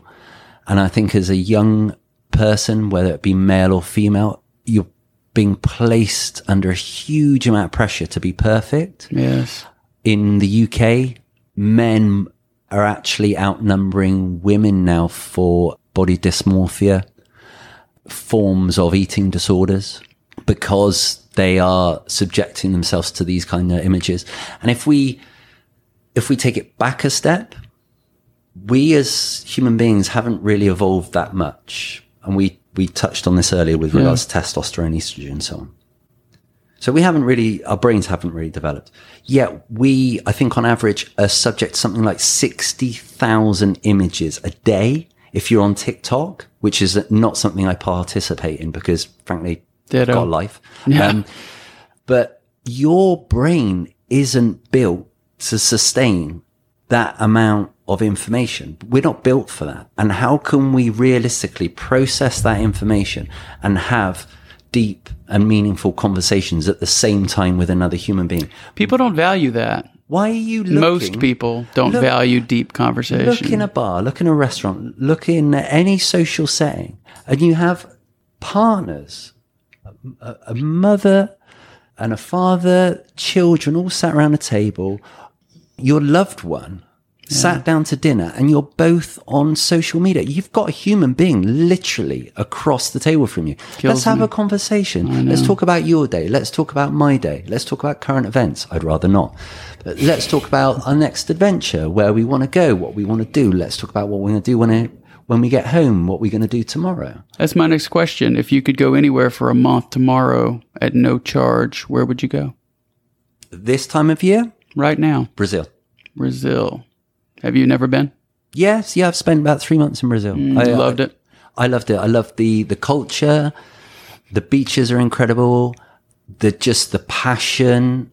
Once you start to get up to the north, like Praia da Pipa, you've got Salvador, which is a very different environment from that of the remainder of Brazil. It was like the main port for the slaves to enter into Brazil. So you've got a lot of heritage from the Congo. So it creates a very deep, enriched kind of community there. You've got Rio, which is just super sexy. They are possibly the most beautiful women in the world. The people are passionate. They're outgoing. They're fun. You've got some great bars, restaurants. It's just a great place to be. And we're looking at Rio Carnival. So what's not to love about it? I hear you. On a scale of 1 to 10, 10 being the most funny, where does Trevor Noah rank on that 1 to 10 scale? As an English person? Just as a person. Is he 6? 6? I'd give him a weak 6. So you think he's a little... Okay. I think he's not on the scale, like he's not funny at all. Yeah, I'm being nice. He's South African, so he Whoa, kind of has... what are you trying to say? He kind of has a similar accent, maybe. That's why I asked. No, but I've asked other people too. Comedians, Bill Burr. Bill Burr. Jim Jeffries. Yeah. Ricky Gervais. Yeah. Obviously. Love Kevin Hart. Oh, yeah, me too. That's my wife's favorite comedian. Yeah. I like inappropriate behavior. I like people that are prepared to push boundaries. I like people that are kind of self-deprecating, which is a very English trait, not so much American. Right. Because you guys are brought up in a very different kind of culture. Yep. Whereas we're quite comfortable making fun of ourselves and our insecurities and our inadequacies. And I think there's something quite healthy about that. Although a lot of life coaches would say you should never say anything negative about yourself. Well, let's be honest, we're human beings. We all have negative traits. Sure. Let's flip that and make them funny and acceptable and continue to work on them for sure. But you shouldn't take yourself too seriously. How long do you think you could survive in solitary confinement? And what would you do? I've been in solitary confinement for like 45 years, mate. Okay, so then my next question is irrelevant. If I gave you $100,000 worth of stock in one of these 3 companies, Spotify, Pinterest, or Meta, where would you put the money? Meta. Meta. I think we're in a situation where Meta has seen, unfortunately, due to various decisions that have been made by the owner, that it has hit all-time lows practically. But that's not a true reflection of its intrinsic value. I think we forget what Meta consists of, the services that it provides, and the future of Meta and social media. It's not, you have to remember that stocks are driven by a lot by emotion for a lot of people. They're driven by what we perceive the value to be at that point, by what we call fundamental analysis. So what's going on in the world, the greater picture. But if you look about the intrinsic value, you look at the cash that it's holding, it's a phenomenal stock. You own it? Yeah, long-term position. I keep buying it up. I've held Meta for a number of years, and even after various different blunders by Zuckerberg, I've continued to buy at dips, and I believe that it will pay dividends in the future. How many individual stocks do you own? I have a collection of several portfolios comprising of approximately 42 stocks. So some of those will be long-term positions. Some are swing trades. Give me your top 3 long-term holds. Ooh, I wasn't prepared for this one. My advice, as opposed to just answering that off the cuff, my advice with long-term positions is you don't want sexy stock. You don't want the stuff that's doing 200-300% in a year, because it could quite easily just go back down 200-300%. You want something that will provide incremental growth year on year, that within that industry provides the best option, that is on the cusp of that particular industry and is able to diversify and continually produce new services within that industry and possibly other industries. So do you have 2 or 3 that you can name? Okay. Apple, Amazon, and I'm going to go with SoundHound. SoundHound. SoundHound. I'm not familiar, but I will look it up. What percentage likelihood would you give the coronavirus being deliberately unleashed on the world? That's not a conversation I feel comfortable with having. You don't think there's any percentage but only likelihood? Because it goes back to my earlier point. You don't know enough? I don't know enough to make an informed decision. Okay. What did you make of the balloon that flew across America unabated? Did you know about that? I did. Yeah, I'm not completely ignorant of current events. If it flew across England, would you have just let it fly across? Or of course, we're British. We'd probably invite them for a cup of tea. We would make a big song and dance about it and done absolutely nothing. Well, that's what we did. I don't believe it would be necessary to shoot it down. I don't think there would have been any value in doing so. I think that was more about flexing. And in the current climate, I don't think it would have served anyone's purpose to agitate the situation any further. Whether or not it was blown off course, whether or not there was an ulterior motive, did it really matter? Ben, dude, I may call this episode the most interesting man in the world. So I appreciate you being here. Much. I really You've got an incredible story. There's more. So we could do number 2 if you wish at some point. I would love to. How can people connect with you online and learn more about what you do? And I know you have this company called Prestige. Tell us about that, if you don't mind. Yeah, Prestige Luxury Experiences, very briefly, is a company that myself and my business partner, a Mexican doctor, had set up. We basically identified a gap in the market whereby we're providing a lifestyle design service here in Playa. As you know, a lot of people come here on vacation, fall in love with it. I'm not really sure how to make the next step. So we provide, for instance, accommodation. We work with a local realtor. We also provide aesthetic treatments via like Botox, dermal fillers, teeth whitening. So we work with local businesses. We also work with a number of restaurants, beach clubs, with rooftop pools.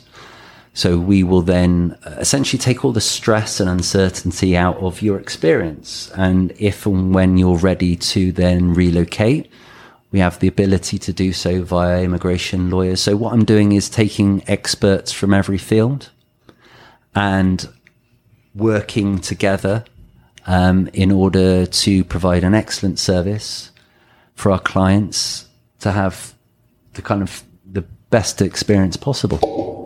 Beautiful. So where could they go to find more information? They can go to the Instagram page. That's prestige_luxury_experiences. Alternatively, prestige luxury experiences at proton.me. Awesome. Ben, thank you so much for doing this. Thank you.